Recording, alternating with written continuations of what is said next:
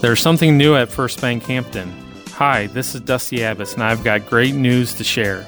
At First Bank Hampton, we have added Nest Egg Wealth Management. With Nest Egg, you can now begin investing in your future by choosing the portfolio that best meets your lifestyle. This is for everyone, whether you're saving for a car, a house, retirement, a wedding, college, you name it. Ask us how Nest Egg can benefit you. This product is not FDIC insured.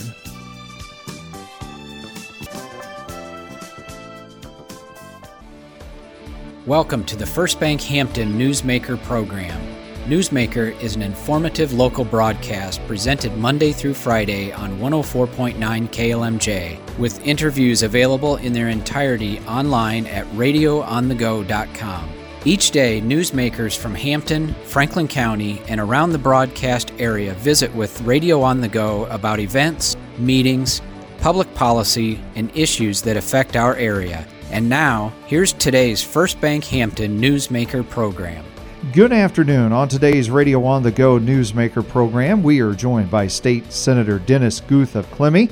Wanted to bring him on today to talk about getting ready for the next legislative session that's coming up here in January, and also to let folks know again what he's going to be doing as far as what he's representing, which is Senate District 28. And Dennis, District 28, can you tell folks what that involves? Right. I'll have two of the same counties that I had before. They'd be Hancock and Wright counties, but I'm going to add to that Humboldt, Hamilton, and Franklin County, along with two townships out of Story County. It's going to include Story City and Roland. So I'm going quite a bit further south than I was before. My old district went up to the Minnesota border. So what's it been like for you getting ready? You were telling me as we started the interview here about you've been having a lot of meetings, but have you been going out to the different places in these counties now? Yeah, I'm trying to get acquainted with all the new people that don't know me very well. It's a lot of fun to go out and meet new people and do all that, but it takes a lot of time as well. So it keeps me real busy during this holiday season. You were also mentioning about legislative-related meetings. What kinds of things have you been going to? Well, a lot of those are where a group from the new territory that I'm in would like to meet with me. Say the Farm Bureau. I've worked with the Farm Bureau before, but with a whole different set of counties. So they all want to get to know me and find out what I'm all about, and that's a part of it. And of course, we're also meeting a little bit as individual lawmakers in our new committees. We're trying to decide what types of legislation that we want to move forward this year. Can you tell folks about what committees you're going to be on for the upcoming session?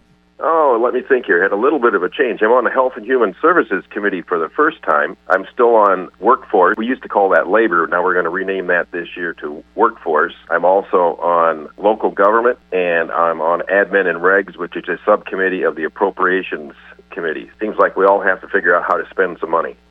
Goals that you have for this coming session, what are a few things that you would like to see happen? Well, I'm going to be working on Religious Freedom Restoration Act again, and I think this year we'll have the opportunity to move that forward. We have a lot of very conservative freshmen that are coming in, so I think that that's going to be something that'll work. One of the governor's priorities is have a school choice bill, and I believe that'll probably be one of the first things that you see coming out of the chute this year at the legislature is we'll get that school choice bill out fairly quickly. I'd also think we're going to do some work on ESGs.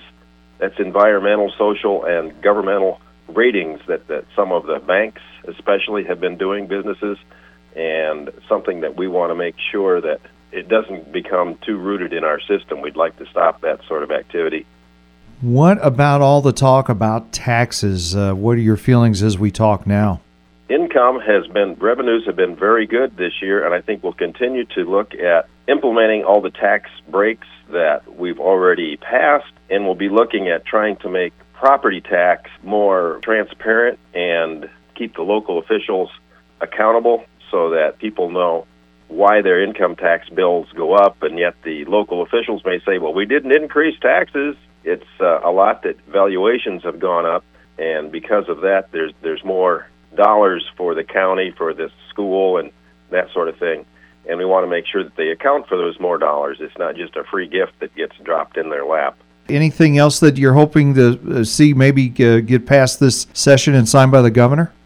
Well, one thing that I'd like to see happen is get the IPERS retirement system out of investing in communist Chinese companies. Some of the companies we invest in are actually military companies in China, and I don't think that that's a wise thing for us to be doing. So I'd like to see that happen. I'd like to see a definition of eminent domain that would make it more difficult for these carbon pipelines to be able to use eminent domain for getting their pipelines, their routes established so they can put the pipeline in all the way out to North Dakota.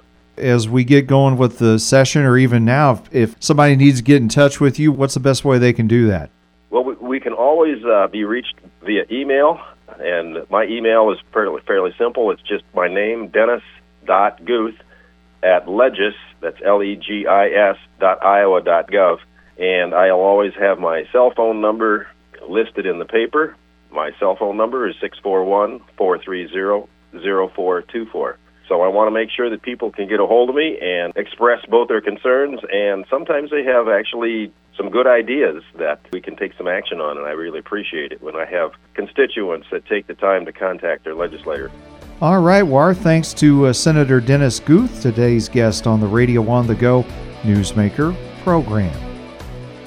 Thanks for listening to today's Newsmaker program presented by your friends at First Bank Hampton.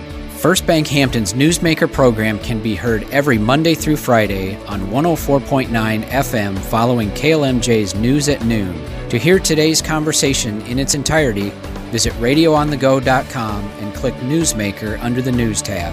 Podcast listeners can follow Newsmaker and listen to other broadcasts on demand by subscribing to the Radio on the Go podcast for free on iTunes and Stitcher.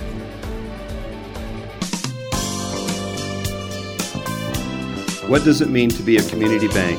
At First Bank Hampton, it means offering great customer service to every customer who comes through our doors. It means greeting each person with a hello and a smile, and offering the same friendly service long after your transaction closes. Hi, this is Dave Huberger at First Bank Hampton. From checking accounts to loans, e-statements to online and mobile banking, First Bank Hampton offers you a full line of products and services that are designed to meet your personal financial needs. If you're looking for a bank that puts you first, turn to us. First Bank Hampton, first for you.